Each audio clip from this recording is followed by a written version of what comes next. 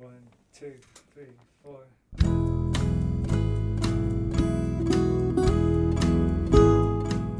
Hello, you're listening to the Skylight Books podcast series. We are a general interest independent bookstore located in the Los Feliz neighborhood of Los Angeles, California. This year, because of the coronavirus pandemic, we've had to close our store and cancel in-person events.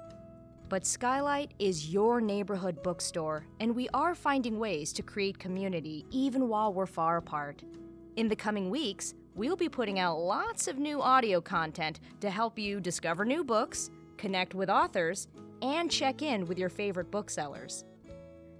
To learn more about how you can help keep Skylight alive, please visit our website at skylightbooks.com or check out our social media accounts on Twitter and Instagram. You can subscribe to the podcast on Podbean, iTunes, and Spotify. Thank you for listening and enjoy.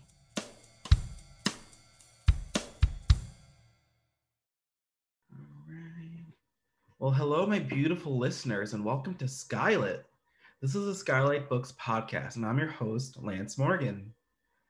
Today, we're welcoming Anjali Enjeti to read from her new books, Southbound. She's reading from The Parted Earth, but we'll be in conversation afterwards to talk about her new books, The Parted Earth and Southbound. But before I introduce her, I just want to remind you that Skylight Books it's currently open actually for in-store browsing with even greater capacity at this time. So please come by. We're still practicing social distance and CDC regulations. So please bring your masks and stay away from other people in the store as much as you can, but come on by. We would love to have you.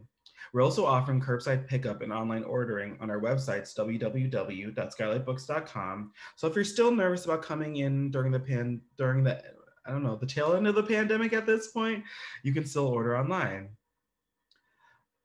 Anjali Enjeti is an award-winning essayist, journalist, and author of the debut novel, The Parted Earth. Her work has appeared in the Atlanta Journal-Constitution, Al Jazeera, Boston Globe, Washington Post, and other venues. She teaches creative writing in the MFA program at Reinhardt University and lives with her family near Atlanta. Anjali, thank you so much for being here today. I'm so excited to have you. Thank you so much, Lance. It's such a great honor to be here and wonderful to meet you. Wonderful to meet you too. We were talking before how I just left Tallahassee here in Atlanta, so the Georgia vibe. We get it, right? That's right, the Deep South. The Deep South. We both survived it, right? As two people of color in there. It's not easy. It's not easy, listeners. No, it's not. All right, Anjali, you have a reading for us today? I do, Lance. So I'm going to read an excerpt from my debut novel, The Parted Earth. What I've chosen to read is from part of a chapter in the middle of the book. The novel centers around a character named Shawn Johnson, who is 41 years old. But there's one scene in the book where she's actually 10 years old. And it takes place with her father, who they're kind of estranged. And it takes place in Agra in India, and they are on a trip to the Taj Mahal. Her mother's skin was a creamy white, like almost everyone's in Seattle. Shawn had to claim or be claimed by her mother to prove their shared genes. Complete strangers would ask Shawn, "Oh, are you adopted?" They asked her mother, "Is she your stepdaughter?" Here in India, Shawn could see herself in her other parent, could match her skin to the skin of so many others around her. For the first time, she looked like everyone else, even though every Indian seemed to know she was an American. Shawn and her father joined the crowd and followed along the path. With each step, the dome sprouted higher into the bright, cloudless sky. Its girth widened. When they finally reached the platform, they began a steep ascent. On the terrace, her father pivoted her body, directed her gaze along the banks of a shallow river. "See there? It's called Agra Fort." In the distance, red cylindrical towers kissed low-lying clouds, walls like decorative curtains strung them together. That's the palace where Emperor Shah Jahan ruled India, he said. When Mumtaz died, he built the Taj Mahal here so he could watch over her from Agra Fort. When he died, they entombed him here with her. He paused. Isn't that a lovely thought? He never wanted to be apart from his wife. The truth of his statement stung. The emperor had never wanted to be away from the queen, but Sean's own father had gone as far away from her and her mother as he could. I never knew my father, he said, his gaze locked on hers. Did I ever tell you that? The words fell out of his mouth, landed with a thud between them. His father, Sean's grandfather. She knew this, though how she came to know it escaped her. She always seemed to know about this absence in her father's life, much the same way she always knew of her own father's absence in hers. I've no idea what he even looks like, he continued. I think about him every day, though. Her father had seemed oblivious to the fact that they shared this kind of sadness of missing fathers. She wanted to shake him in that moment. His decision to move to India without her had been a selfish one. He still did not see it as such. 5 years in his relocation, wholly unaware of how his absence continued to hurt her, how it made her feel so lonely. For her 8th birthday, he had mailed her a globe, the earth parted by latitudes and longitudes, oceans and continents. She had measured with her hands the distance between Seattle and India. 9 hands. The sun never shone on them at the same time. He had moved so far away from her, he might as well have moved to the moon.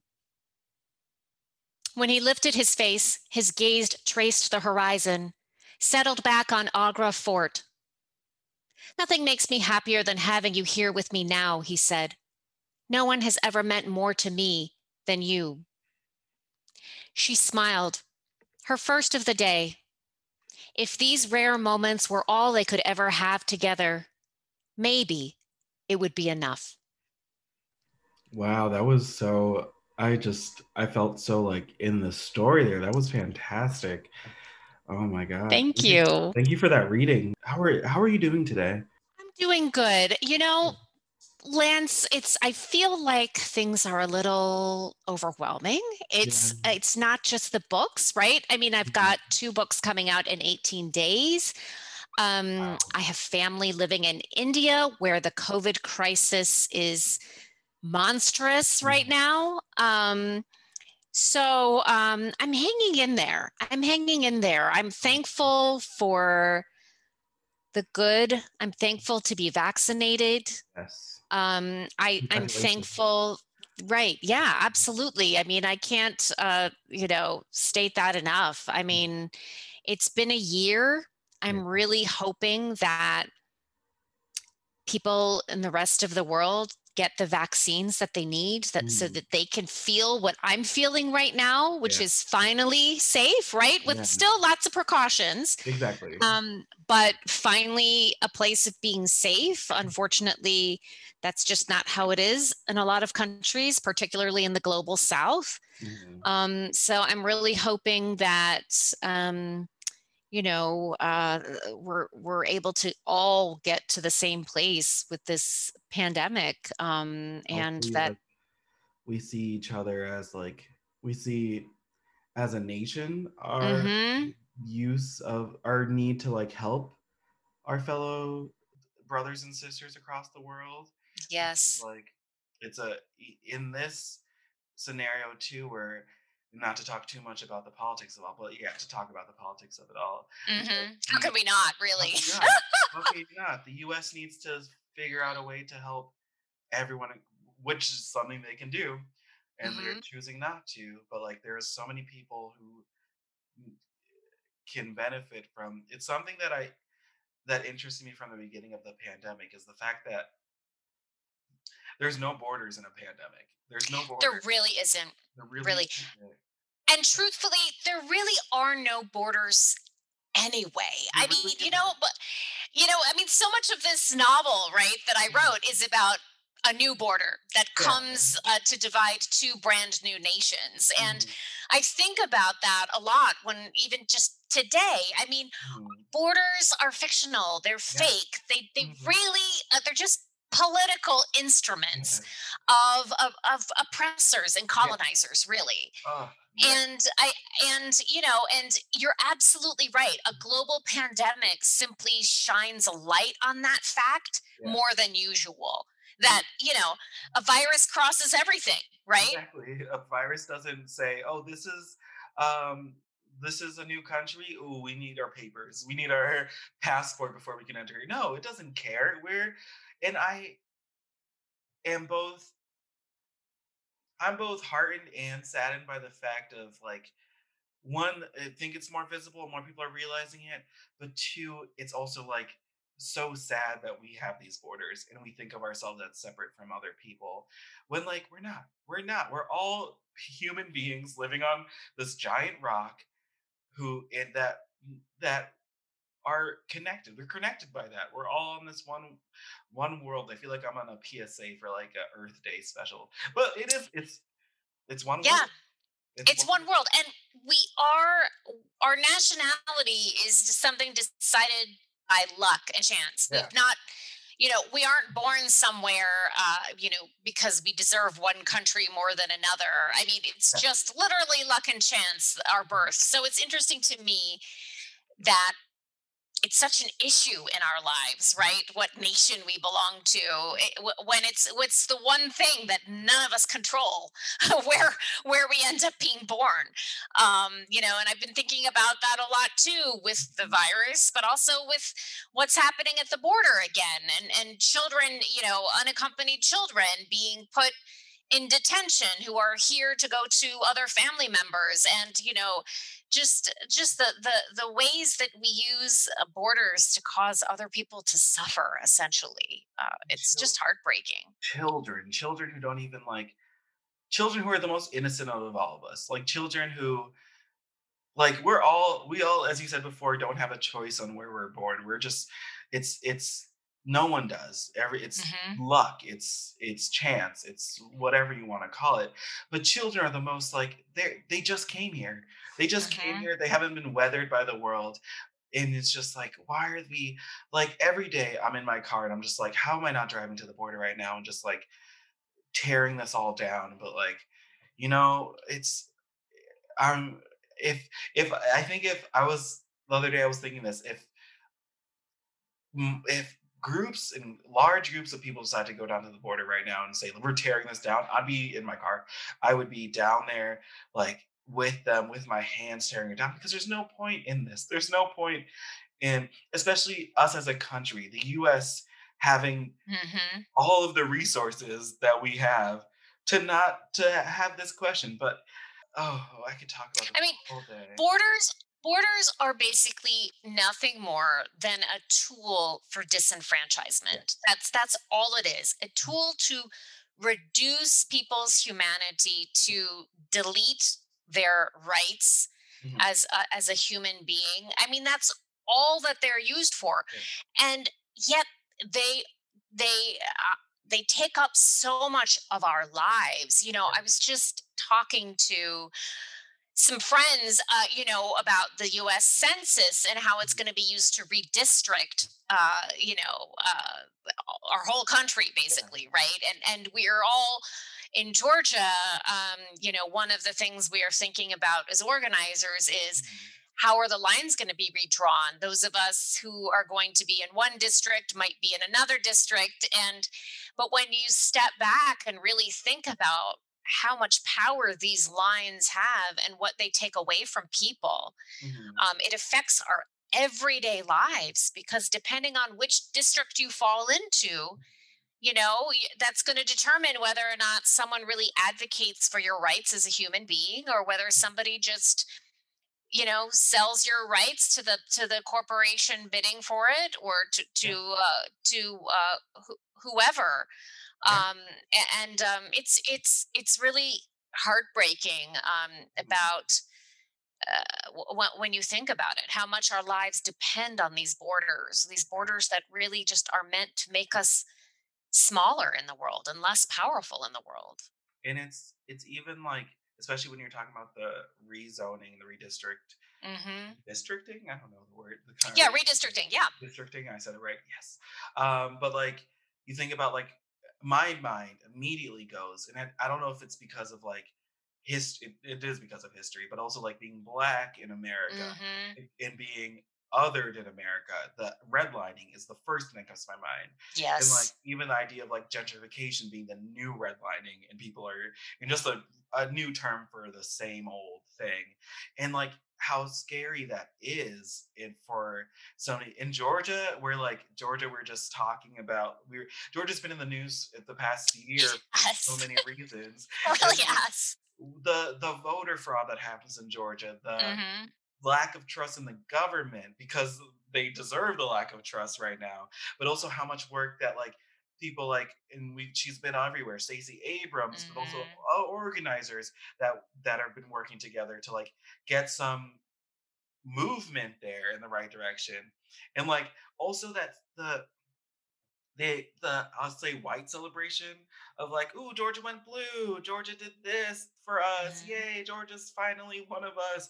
How quickly that went away. That idea of that went away when because Georgia still needs the people who are organizing in Georgia needs the country's support, and they Hmm. kind of after the 2020 election, I want to say abandoned them in a way, Right. abandoned Georgia. And you're so right. And not only that, but we had a lot of white folks praising our Secretary of State for not cheating the election. And then our Georgia Republicans here just took away significant means for us to vote in future elections by passing into law SB 202, which Mhm. reduces our opportunities to vote. So we've just experienced a significant backlash Yeah. for sending our electoral votes to Biden and for flipping to US Senate seats. But we are back in dire straits again right now. I mean, and you're absolutely right. It does feel as if a significant amount of the country has sort of, you know, moved on, Yeah. right? They think that because Biden is in office that these problems have gone away, and we still don't have a voting rights act, a federal voting rights act to Mhm. restore the rights of voters in these states. And there are several in the US which are in the process of erecting significant barriers to Mhm. keep their voters from voting in the next election. And I guess maybe people will wake up again in 2022 when they realize what dire straits we're in, but it'll be too late, Yeah. because it's a problem that we need to be talking about all the time right now. And I just, I just,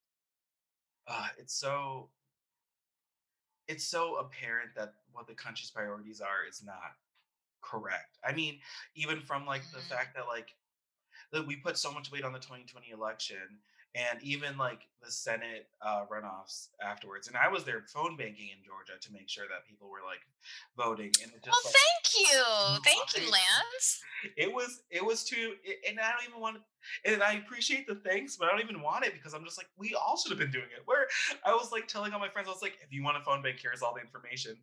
Because like it was important for this because any increment of change is important, but we also need to realize what that change represents. Like I feel like people were like, Trump's out of office, the evil's gone. No, Trump just made Mhm. that evil, he just gave a face of the evil, I guess, or like made the evil, but it's Mhm. still there. It's still there. It's there when I'm watching, and I probably shouldn't get too into this, but like when we're watching the Biden administration walk through the offices on their Twitter videos, it's still, but not like helping these children who are at the borders being just like Mhm. terror. It's still there. Like we're not, it's not over, and we need to like Right. White supremacy did not disappear the day that Biden was inaugurated, right? Our entire nation was founded on it and was founded on racialized violence and genocide and slavery. So it's not as if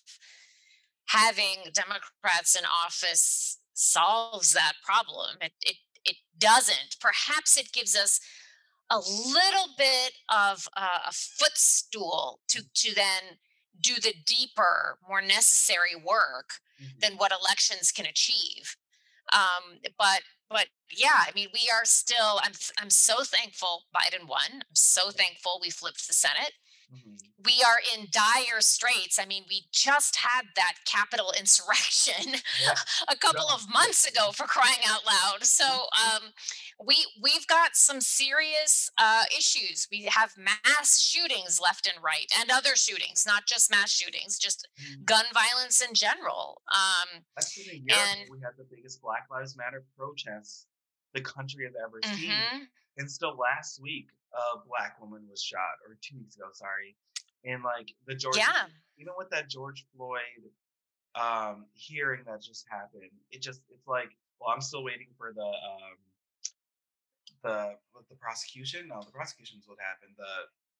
The judge's ruling to see what happens, but still, like, it's not enough. We need to see.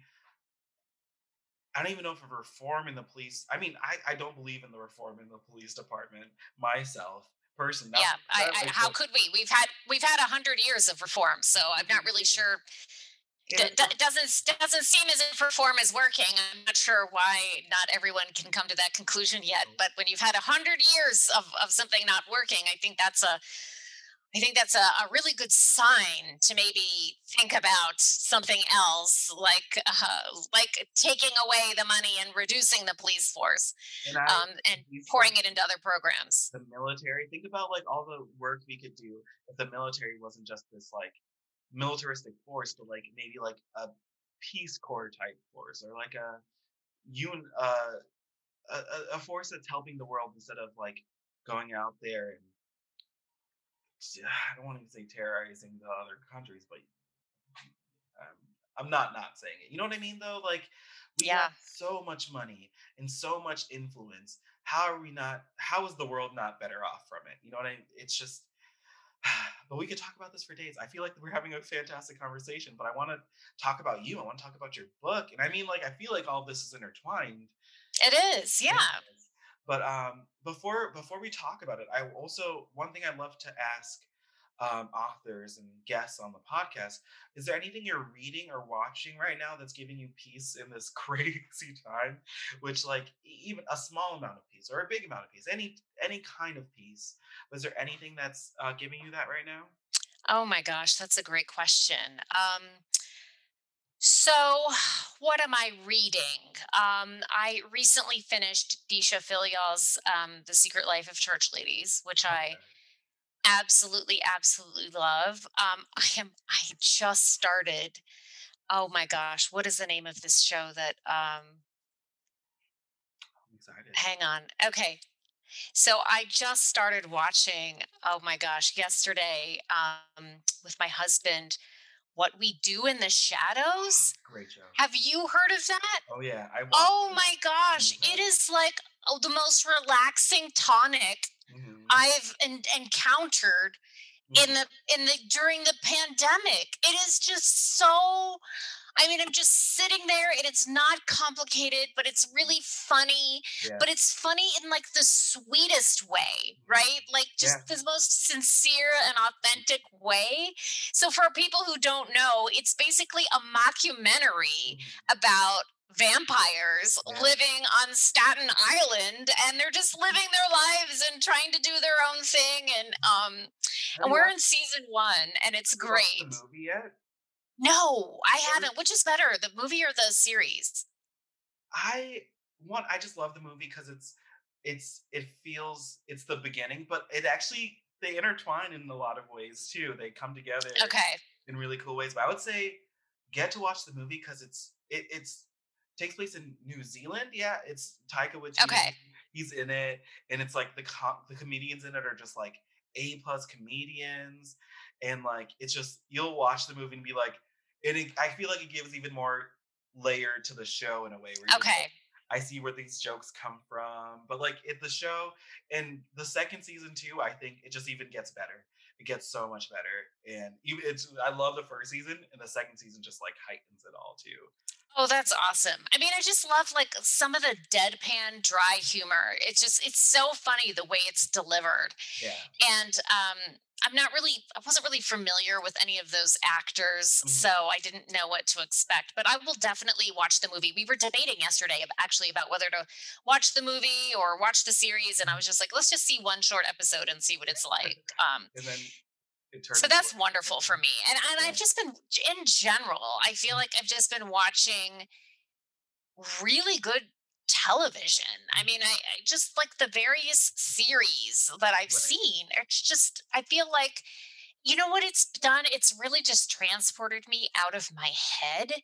I Mhm. feel like really good TV is like, it's making me not think about the pandemic and still not being able to see people Mhm. that I love, and still having a kid who won't be vaccinated for a while. It's just really taken me out of that. And And I'm so grateful for it. I mean, we've just really had some high quality television the past yeah. few years. And it's, sometimes I love reading. It's so much, but sometimes a book is just almost too much for me to have to concentrate on. And I just need to have something like that's just playing and it's doing all the work for me. So Well, as a person who loves television, I feel like I'm glad that people are slowing down in their lives enough to like catch up on some of these shows that have just because mhm. and I feel like there's a lot of stuff that people are noticing now that are just like that should have been noticed years ago, but they're now getting the attention they deserve. And like Yes. I just myself rewatched, but I watched it during the pandemic for the first time, the show Glow. Oh And my gosh, yes. what a show. What a show. It just I don't even think people know. Some of the most diverse characters in the television I think I've seen in this show, and like a show with the strong body of women. Just what a show. But this isn't about me. This isn't about me. But no, I'm glad that you found that in What We Do in the Shadows. And the Secret Life of Church Ladies. That's fantastic. Secret Life of It's Church a good, Ladies, which is on sale at Skylight. So if you guys, yes, pick it up if you haven't already. Definitely pick it up. And it's another one of those reads where it's just like you sink so easily into each story. Like just takes one sentence and you're already in that character's mindset and in the setting, and it's just I just love books like that. Like that's really the kind of story I gravitate to. Don't give me something so complicated yeah, I have to figure something out and work really hard from the first sentence. No, I want to be right in the character's head at the beginning, and that's what she does. and that's beautiful. And I think that's something that is also great for this time. Like getting me out of this head and get me into another character's head, Mhm. 100%. So I just I'm so impressed by you because you put out within like less than what 8 weeks from each other, two separate books Less than 3 weeks for actually. 3 weeks. Yes. Southbound came out on April 15th, and then The Parted Earth is out on May 4th. So, Wow. yes. Which is from the recording that we're recording today. It's tomorrow, which is just so when you Yes. guys are listening to this, it'll already be out, and you can run to the we'll have it on display at Skylight, and like just wow. So I don't even the words I don't even have to say for that. How does that feel to have your two works out within a month of each other, and also during the Yeah. pandemic. It's still a pandemic, but like during this time too. But like, how does that feel? Well, it was a long journey for me to find homes for these books. Mhm. Southbound, let's see, The Parted Earth is actually the sixth book that I wrote, and Southbound is the seventh book that I wrote, and they are the first two that I sold. So I had written several books that didn't get anywhere. Mhm. I submitted one of seven books for 11 years before I got my first book contract. So Mhm. So it took me a really long time. So I feel really lucky and thankful that I got even one book contract for one of my books. And of course, doubly lucky for the second one, because I just didn't really think it was going to happen for me. I was kind of winding it down and really giving up. And I had tried, for the Parted Earth, I had tried for almost 3.5 years to get an agent, and I actually never did. I was just lucky that Hub City Press in Spartanburg, South Carolina, had an open submission period, and you didn't have to have an agent for it. So I was just very, very lucky. And UGA Press, the same thing. They didn't require me to have an agent, so I was able to submit both books unagented. Mhm. Um, you know, it's interesting because I was initially really sad and a little depressed a few months ago when I realized that the pandemic was not going to be totally over and done with, but before my books came out, and that I would again be doing um, online events and not really get to meet a whole lot of readers in person. But the flip side of that is I feel like I'm getting to see more people online that I would never get to see because it's not like I'm going to run out to California and Illinois and Texas. And so I actually get to do more things with them being online. And it also allows me to keep writing at home, working on my next book, and staying involved in my kids' lives and keeping up with teaching. And so there is a great amount of flexibility that comes from having the books come out and doing most of my events online. And I'm guessing that this isn't going to completely go away when we're not in the pandemic. I mean, how hard is it for an author to get on a 2-hour flight to go somewhere to show up at a bookstore when maybe 5 people come? Yeah. I mean, that's got to be super hard. I've never had to do it because obviously I don't know anything different than doing an online book launch. But I mean, to me, I think, okay, well, if I do a Zoom and only 7 people show up, that's still a great evening to me, right? I mean, that's fine. 5 people, 7 people. I haven't Yeah. left my house. Right. So I'm happy to talk to a really small group of people online. If anything, that makes the event better because makes room for a more intimate conversation with me and readers and other writers. So I'm now starting to see actually the benefits of it. But I think, and you would know this, Lance, as a bookseller. I mean, the thing that makes me saddest about it is the fact that, booksellers are probably going to be hurt. I imagine that these online events don't sell as many books. And so, in that respect, it makes me sad because I want independent bookstores to thrive. And I want people to keep buying books. And so, I mean, for me as an author, it's okay that it's working out like this. But I do worry about keeping all of our favorite indie bookstores in business. And I know that there's been a lot of indie bookstores throughout the year that have like had to close or had to change their models or had to shut down for a little bit just to like get I mean things we at Skylight had to shut down for a week or two because staff members had COVID, and there's been like those complications in there too. But there's one thing I think I have noticed is that the communities have realized how important indie bookstores are and have found some way to like help their indie bookstores. And honestly, I've seen, and probably not as much as if it's been in stores, but like I've seen people come out to buy the books that they've seen, want to go to the event for, or the books that they've seen on ABC podcast, and they've they've come out. And honestly, too, bookstores supporting other bookstores has been something that I've that has happened because we are all connected online now. We're all able to be like, hey, bookstore in this city, we notice you, we love you. What can we do to help you and promote you? I it's been on a previous episode. I had a friend of mine who opened a bookstore in Iowa during the pandemic, and Oh, we wow. talked to her about it. And it's great to like have this bookstore community out here.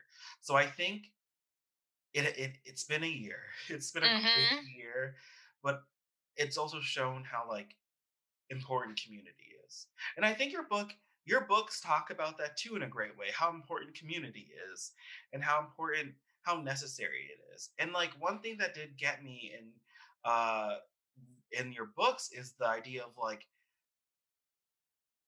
being because and it's something that I started reading during the pandemic and learning a lot about is being not white in the deep south and looking for Mm-hmm. community there. And like your book reminds me a lot of your books remind me a lot of like reading. I read Transcendent Kingdom last year. Oh, love, love, love, love that book. Oh, what a great book! What a great book! But like, did did you while reading that find like a connection in there with your own stories? I did. I love finding books by Southern authors, by non-white Southern authors. I don't feel like there are enough of them, and of course, we've been in the South since the beginning. Yeah, Since soon after the country was formed, right? Um, and of course, Indigenous folks have been here thousands of years longer than that. yeah, But I think, and I identify as Southern. I didn't move to the South until I was 10, but I came of age in southeastern Tennessee and went away after high school for a little bit, but then came back, and I've now lived in the South Georgia again for 14 years. So I think what happens is that there's such a stereotype of what a Southerner looks like, of who a Southerner is, mhm, that we just kind of assume it's always going to be white people, and it's going yeah, to be maybe white rednecks, white Republicans, white evangelical Christians, mhm, white Appalachian folks, white farmers. And that stereotype has really sort of controlled the narrative to such a degree mhm, that I don't feel like publishing has really picked up on the immense racial diversity down here. yeah, And as a result, I feel like the stories that are being published don't necessarily reflect the population here. I mean, look, Georgia is something like the 10th most racially diverse state in the country. yep, And most people probably had no idea of that. And we have huge numbers of not only Black folks, but we have African folks, African immigrants. We have Latinx folks, a very quickly growing Asian American population. We have Arab Americans. I mean, we are a very, very diverse state, as are other states in the South. And so I feel like non white writers often have to sort of climb over this extra barrier, in that people in the industry don't necessarily realize that we exist, yeah, and that we can actually tell stories of our communities that are not what have been told before. They're not yeah, expected because we're so shoehorned into these ideas of who a Southerner is. mhm, And I'm hoping, I'm really excited about the literature that's coming out of the South. I feel like we're getting there. We're getting more books about places in the South from folks that may have been here for generations too. But and I'm really excited about the potential we have down here, and I hope we are given more opportunities to tell our stories, because a Southerner looks like many different things, and oftentimes is a very different sort of person than what many of us have in our minds. yeah. And like as you said, there's not a lot of the stories there, which it made me think that publishers would want to tell more because it's new. And Hmm. people want new stories. People want stories they haven't seen before. People want people want something. and I've read so many of them. I also read, who's that? Saeed Jones, Oh yeah. his books, and he talks about it. And like I just was reading Memorial, which is about Oh Grant Morrison's yes. book.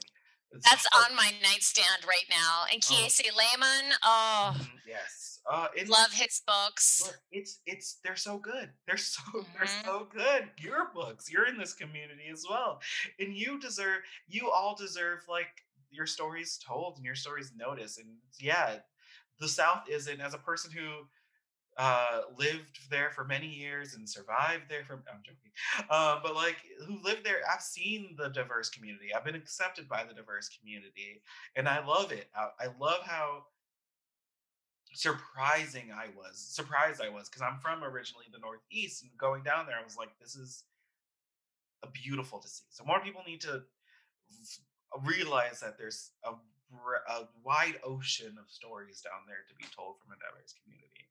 But I also wanted to talk about something that you do in your book that one of my favorite things to see is people talking. Favorite is might be the too strong of a word, but what most interesting to see is people talking about the AIDS epidemic in the U.S. Hmm. outside of the major cities like L.A., San Francisco, New York, um, because I feel like the stories have only been centralized there. But you talk about it in, especially Southbound, being in Atlanta and seeing that. Can you talk more about that? Absolutely. So, in the early 1980s, my family and I were living in a suburb of Detroit, and then we moved down to Chattanooga, where my father, he was in academic medicine before, and he started in a private practice, and it was basically timed almost the exact same time of the start of the AIDS epidemic when we moved down to Chattanooga. And back then, I mean, Chattanooga is very different now, but back then, Chattanooga was the buckle of the Bible Belt, Mhm, very large evangelical Christian community. It was a fairly segregated city. There were not a whole lot of non-black people of color. mhm, Certainly not many Asians, and my father was, experiencing racism as a Indian immigrant physician practicing in the deep South, but he was also witnessing how people were being treated who had been diagnosed with HIV and AIDS. And so, and he treated a fair number of these patients as a pulmonologist and critical care specialist, mhm, um, and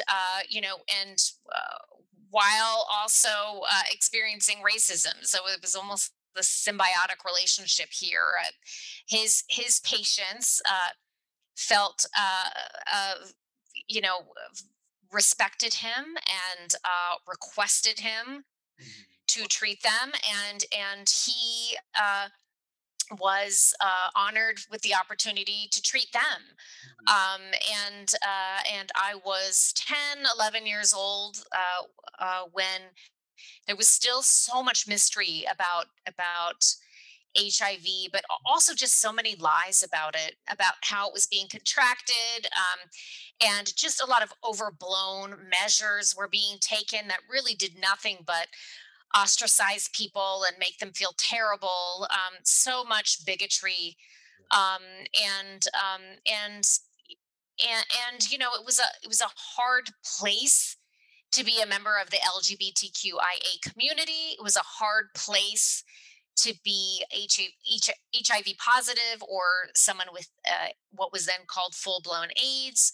And it was a hard place to be a person of color. And these forces, sort of interwove with one another. And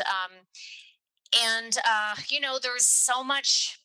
When you live in such a religious part of the country, mhm, there's just so much judgment and condemnation, and shame, mhm, and people not feeling like they could get help, people not feeling like they could tell their family members, hey, I'm sick, because they would be kicked out of the house, or shamed or cut off from their loved ones' lives.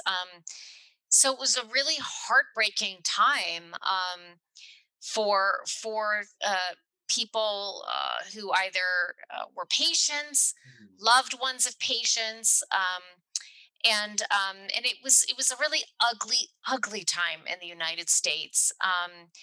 And I've been thinking a lot about the AIDS epidemic then, and about the recent amount of anti-Asian hate due to COVID.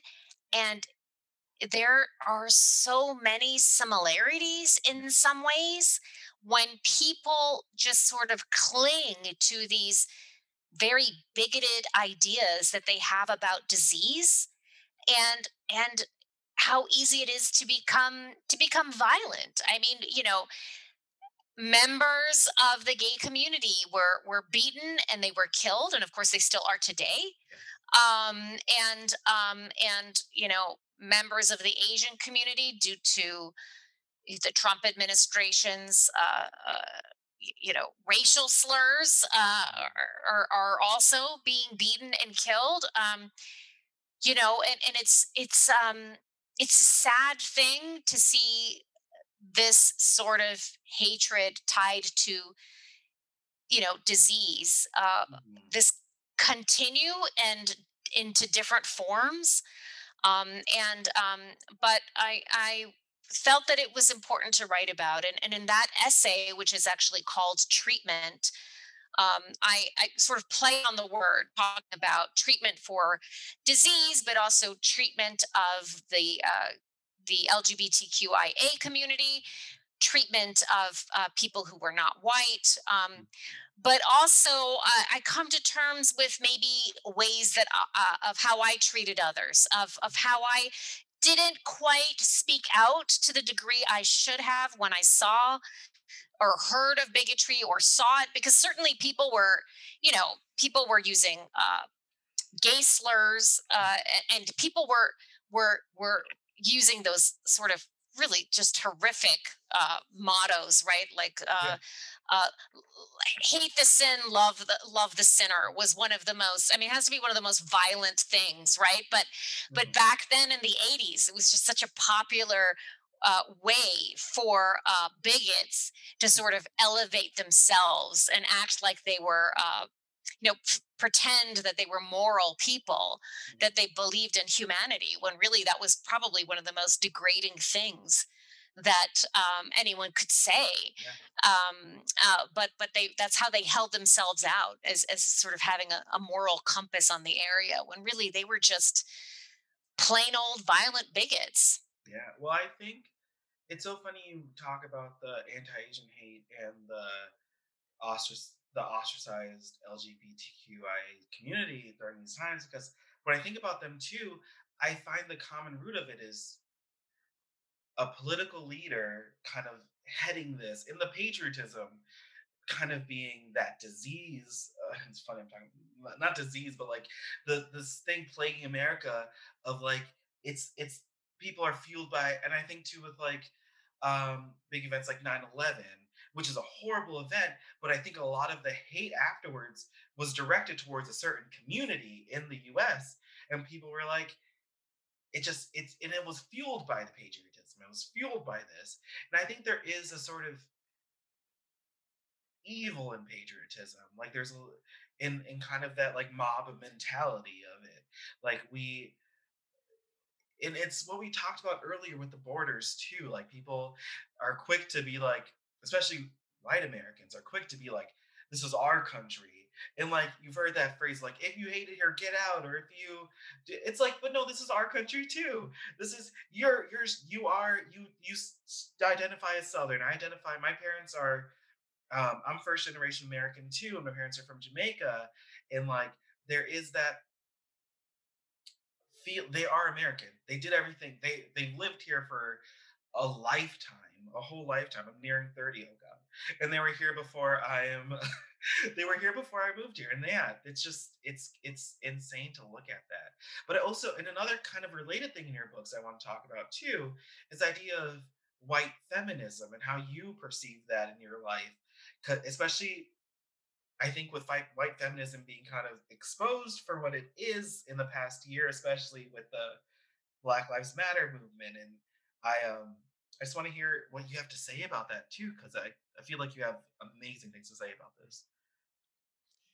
Yeah, I mean, when I was younger, right? I mean, I was born in the early 70s. I sort of came of age in the 1980s, early 90s. And when I first discovered feminism, I only knew about it as feminism, and I was like 19 years old when I really sort of became I started taking women's studies classes, and I became familiar with what feminism was. Right. And I only knew it as feminism. And, initially off the bat, I thought, well, feminism is for everybody. And I didn't see the complications that race brought to it yet. And I did soon after, as I write about in the essay Fraught Feminism in Southbound.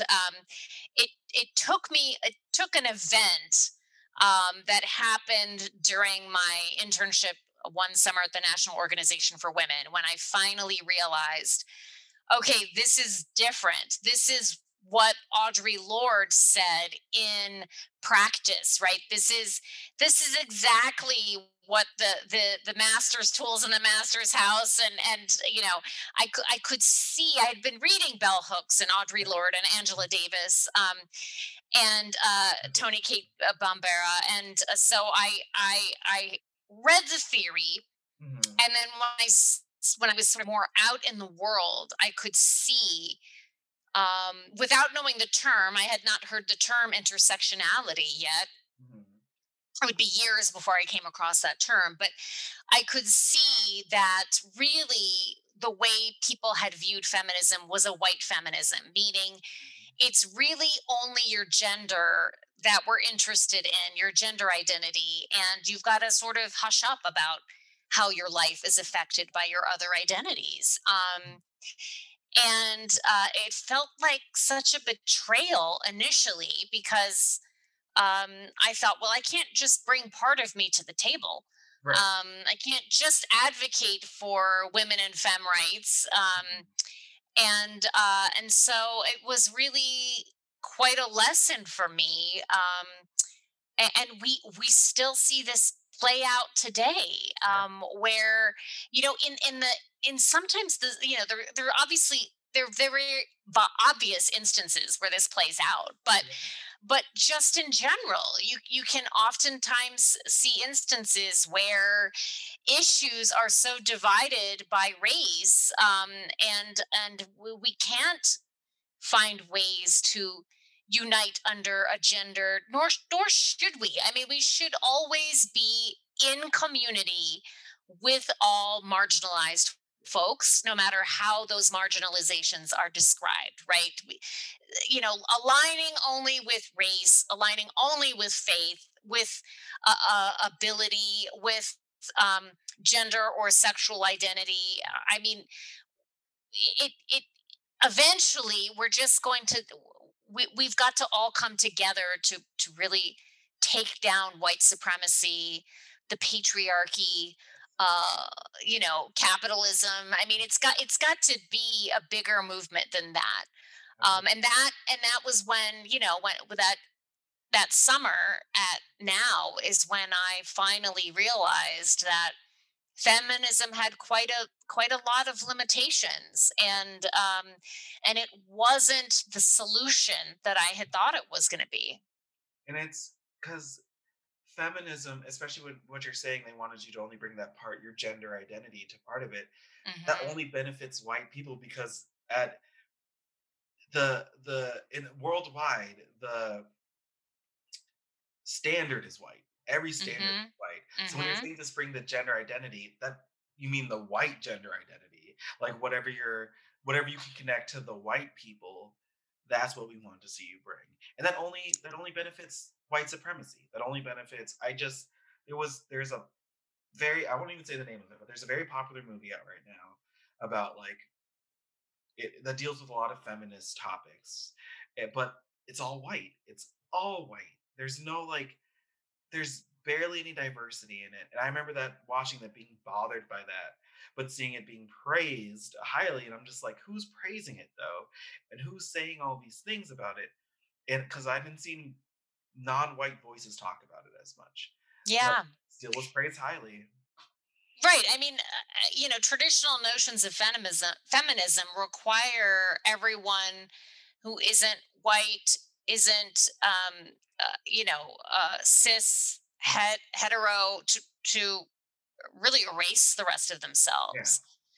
And and I don't know what movie you're talking about, but I do know that in narratives in general, Mhm. um, you know, white people won't think anything of say having a television series where almost everybody is white, or a movie where everyone is white, Mhm.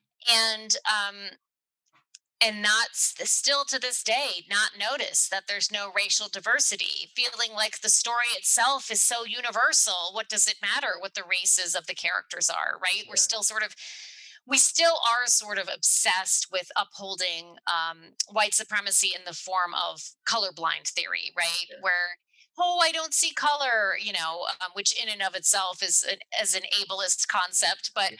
uh, it's what I feel like it's what the 1980s were founded on, Mhm. was this notion of not seeing color, and we still see it. I mean, I see all kinds of spats happening on social media, and right, it's always the white people defending somebody, Yeah. and the non-white people saying, look, this is an issue of race, and white people saying, no, it's not about race, it's just about what happened to this person, and Yeah. not really ever seeing the lens that is race, with Mhm. something that seems race neutral, but never is. There's nothing that's race neutral. There's nothing that doesn't involve race, but Nothing.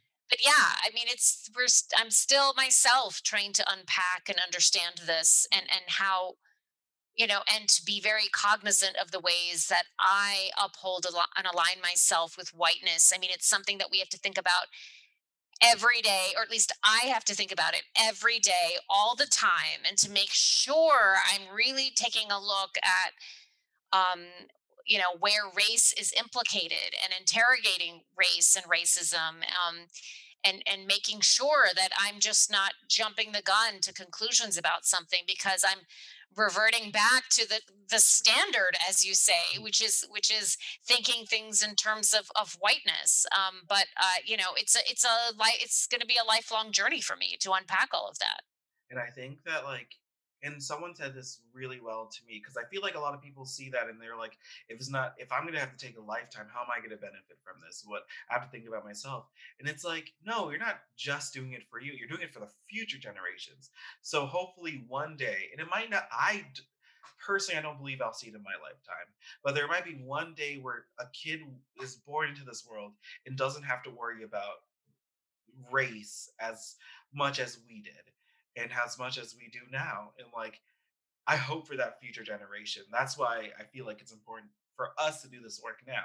It's not going to benefit us the way that I would love to. I'd love to wake up and not think about uh hope about, as much as I love being black. I love being black, but think about a cop might pull me over for being black, or I might have uh very racist white supremacists come after me for this, or being because just society is influenced by this. So no, I think you're right. And I think a lot of the first steps is reading, and a book like yours, I think, is do you would you agree that a book like yours could do a lot of benefit for a person who's trying to learn about white supremacy embedded in our culture? I mean, one of the things that I would really hope is that, because I have several essays in the book where I talk about specifically where I've been complicit in white supremacy, Mhm. where in fact I sided with whiteness in order to elevate myself or protect myself. Mhm. What I would really hope is that someone else reading the book would sort of have their light bulb moment and think, oh, I've done that too. And maybe they would be less defensive at the thought that they support white supremacy if they see someone else admitting it, right? Yeah. I mean, there's nothing like blatantly like KKK racist that I do in the book. But my whole Right. point of the book is that the quote subtle forms of racism are just as racist, right? Yeah. And they cause just as much harm Mhm. as wearing a white hood and burning crosses, right? That's the whole point of the book is that here I am. I mean, I was very vocal about racism when I was a child and a teenager. It's not even like I turned the other way. I very oftentimes did say something about racism, Yeah. but I was still putting out a lot of harm in the world. And I was still sort of upholding white supremacy. And so my hope is that people maybe let down their defenses and examine instances in their lives where maybe they need to be more conscious of the Yeah. ways that they are more quietly upholding white supremacy. Mhm. And I'm hoping people have that moment with my book because I'm very open about the times when I totally screwed up. and Yeah. that's all we can do, actually, What is to just do? look back on our lives, see where we totally messed up and caused harm, and change and pledge to do differently the next day. Pledge to be a little bit more evolved. And I'm hoping that readers who read my book take in that lesson, like, oh, I'm going to do better. I didn't realize I was causing harm in X situation, and I think I did, and now I'm going to change. That's all I could ever hope for. I recently told a friend who was telling me about this situation they were in where they said the wrong thing to a black author. And they were just like, I made this mistake. And how do I? They were like so ashamed of the mistake. And I'm like, but the way you're talking about it now, the way you're reflecting on it is so important. You need to talk about it too. Because, to quote the show Fleabag, I don't know if you've seen it, but Yes, like, to love quote it. it, like, what amazing line I think we all can like use in our everyday lives from it is that the reason that pencils have erasers is because we all make mistakes. We all make mistakes. Hmm. They pencils wouldn't have erasers if we didn't. We all need to get we all need to get it's the ego that's feeding us that like Hmm. we can't talk about it. But you're right. And like one, thank you for making a book where you are open about that because that's so important. It's easy to talk about how we're how great we are, how much work we've done, and how amazing we are. But it's hard to talk about the mistakes. But it's so It important. is. It is important. I mean, look, Right. shame is such an uncomfortable emotion. I mean, it was really hard for me to write about things that I am really ashamed of. That was hard to do. It wasn't easy. But some good can come from shame. I mean, if we just let ourselves sit in it for a little bit and be uncomfortable and think about it, we can be better people because of it. We can admit our mistakes and admit that we need to do better and find ways of doing better and not make the same mistake again. So I mean, maybe if we are give ourselves permission to reflect and to really see things that we're not proud of, maybe we'll be able to get on this journey a little faster and a little further along. And what a great I just what a great way to like vocalize what like we all need to as a society talk about more. Anjali, I just have one more question for you because our time is running out, which is so sad because I feel like we've just been having such a great conversation. I I love that know, it's so been much. so fun, Lance. But my last thing for you is what would you like to tell our listeners is the most important thing that not even they can take away from the book, but you took away from writing all of this? You know, one of the things I took away from the books, I think, is that You know, we're all on a journey. We're Mhm. all evolving as people. And the most important thing is not to be, the most evolved person in the room, not to be someone who knows all of the answers, but just to sort of commit to being on this journey of becoming a better person, and to do so without judgment. Don't feel like because you haven't started thinking about white supremacy until today that you can't participate in dismantling it, right? Like everybody needs to start somewhere, and in this in and as long as you get on that road, Yes. that's what's important. I mean, I've changed even since writing these books. I've become, I hope, a better human being. I hope I've looked harder at some of the actions that I'm not proud of. So I think what's important is just be a little gentle with yourself, but don't be afraid to look at those places in your life when you should have done better. As long as you are committed to changing the world and to really interrogating white supremacy, you are on the path. Just keep going and find a community of people that will encourage you and nurture you, but also hold you accountable. Mhm. And that's really all we can ask of anybody. Yes. And that's so a wonderful way to end this amazing podcast. No, that's so if you all my listeners, go out and buy this book. Go out and do it. This is important. I'm not saying the white listeners especially, but like yes. Um no, I mean everyone go out and buy this book. This seems this is such an important read, and I just thank Anjali for all of her great work here. And just in Anjali, do you have anything last things you would like to say to the independent bookstore community? I think you said so much already about it, and like as a bookseller, I just everything you said was amazing. But do you have any last things you would like to say to everyone? Absolutely. I mean, I'm just so grateful for the independent bookseller community. I have been my entire life. Mhm. I feel like we've never needed you all more than we have during this pandemic. I mean, this pandemic obviously has shed a light on so many different things, Yes. but especially on the independent bookseller community. I mean, now we have the big presses are just continue to merge and merge and merge and merge. And I feel like, especially independent booksellers, do such a good job of highlighting books from small presses. Mhm. Both of my books are from small presses. One is a university press, University of Georgia Press. Yeah. The Parted Earth is from Hub City Press. And I'm so grateful for indie booksellers because they go out of their ways to highlighting books from marginalized authors, books from small presses. And given the monopoly that continues to form of larger presses, I'm so grateful for the work that you do, Lance, and all independent booksellers. And I wouldn't be here without you. That's for sure. You know what?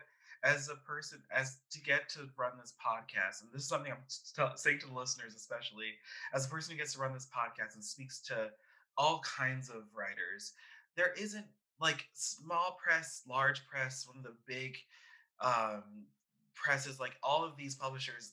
It doesn't just because it's a small press, it doesn't mean the quality is any different. I've read some of the most amazing things from any kind, from both big and small. Everyone is amazing, and all these writers, like, if even if you didn't see it on the New York Times bestseller list, doesn't mean that it's not as amazing as that book you saw in there. And just there's so much good out there in all kinds of presses. Just I just explore. Go to your local independent bookstore and tell them, "Hey, what small press book do you recommend today?" And yeah, That's a great idea. That's a great idea. go do that. It's it'll be worth it. Believe me, it'll be worth it. And yes, thank you so much again for this. Has been a fantastic episode. Thank And you. your books are The Parted Earth and Southbound. Again, I want to say congrats for putting out 2 books within a month. Thank you so much. Congratulations. It's not a small feat at all. And this has been Anjali Enjeti, and you can buy her books at Skylight right now. You can go in the store and grab it. We'll have a display for Anjali out there, but you can also buy it at www.skylightbooks.com and come pick it up. But it'll be worth it. And or go to your other local independent bookstores and pick it up. They just and follow Anjali on Twitter too. She has a wonderful Twitter presence. Thank you so much. No problem. But and follow Skylight everywhere too on social media. Keep track of what they're doing. They're doing great things. Thank you so much.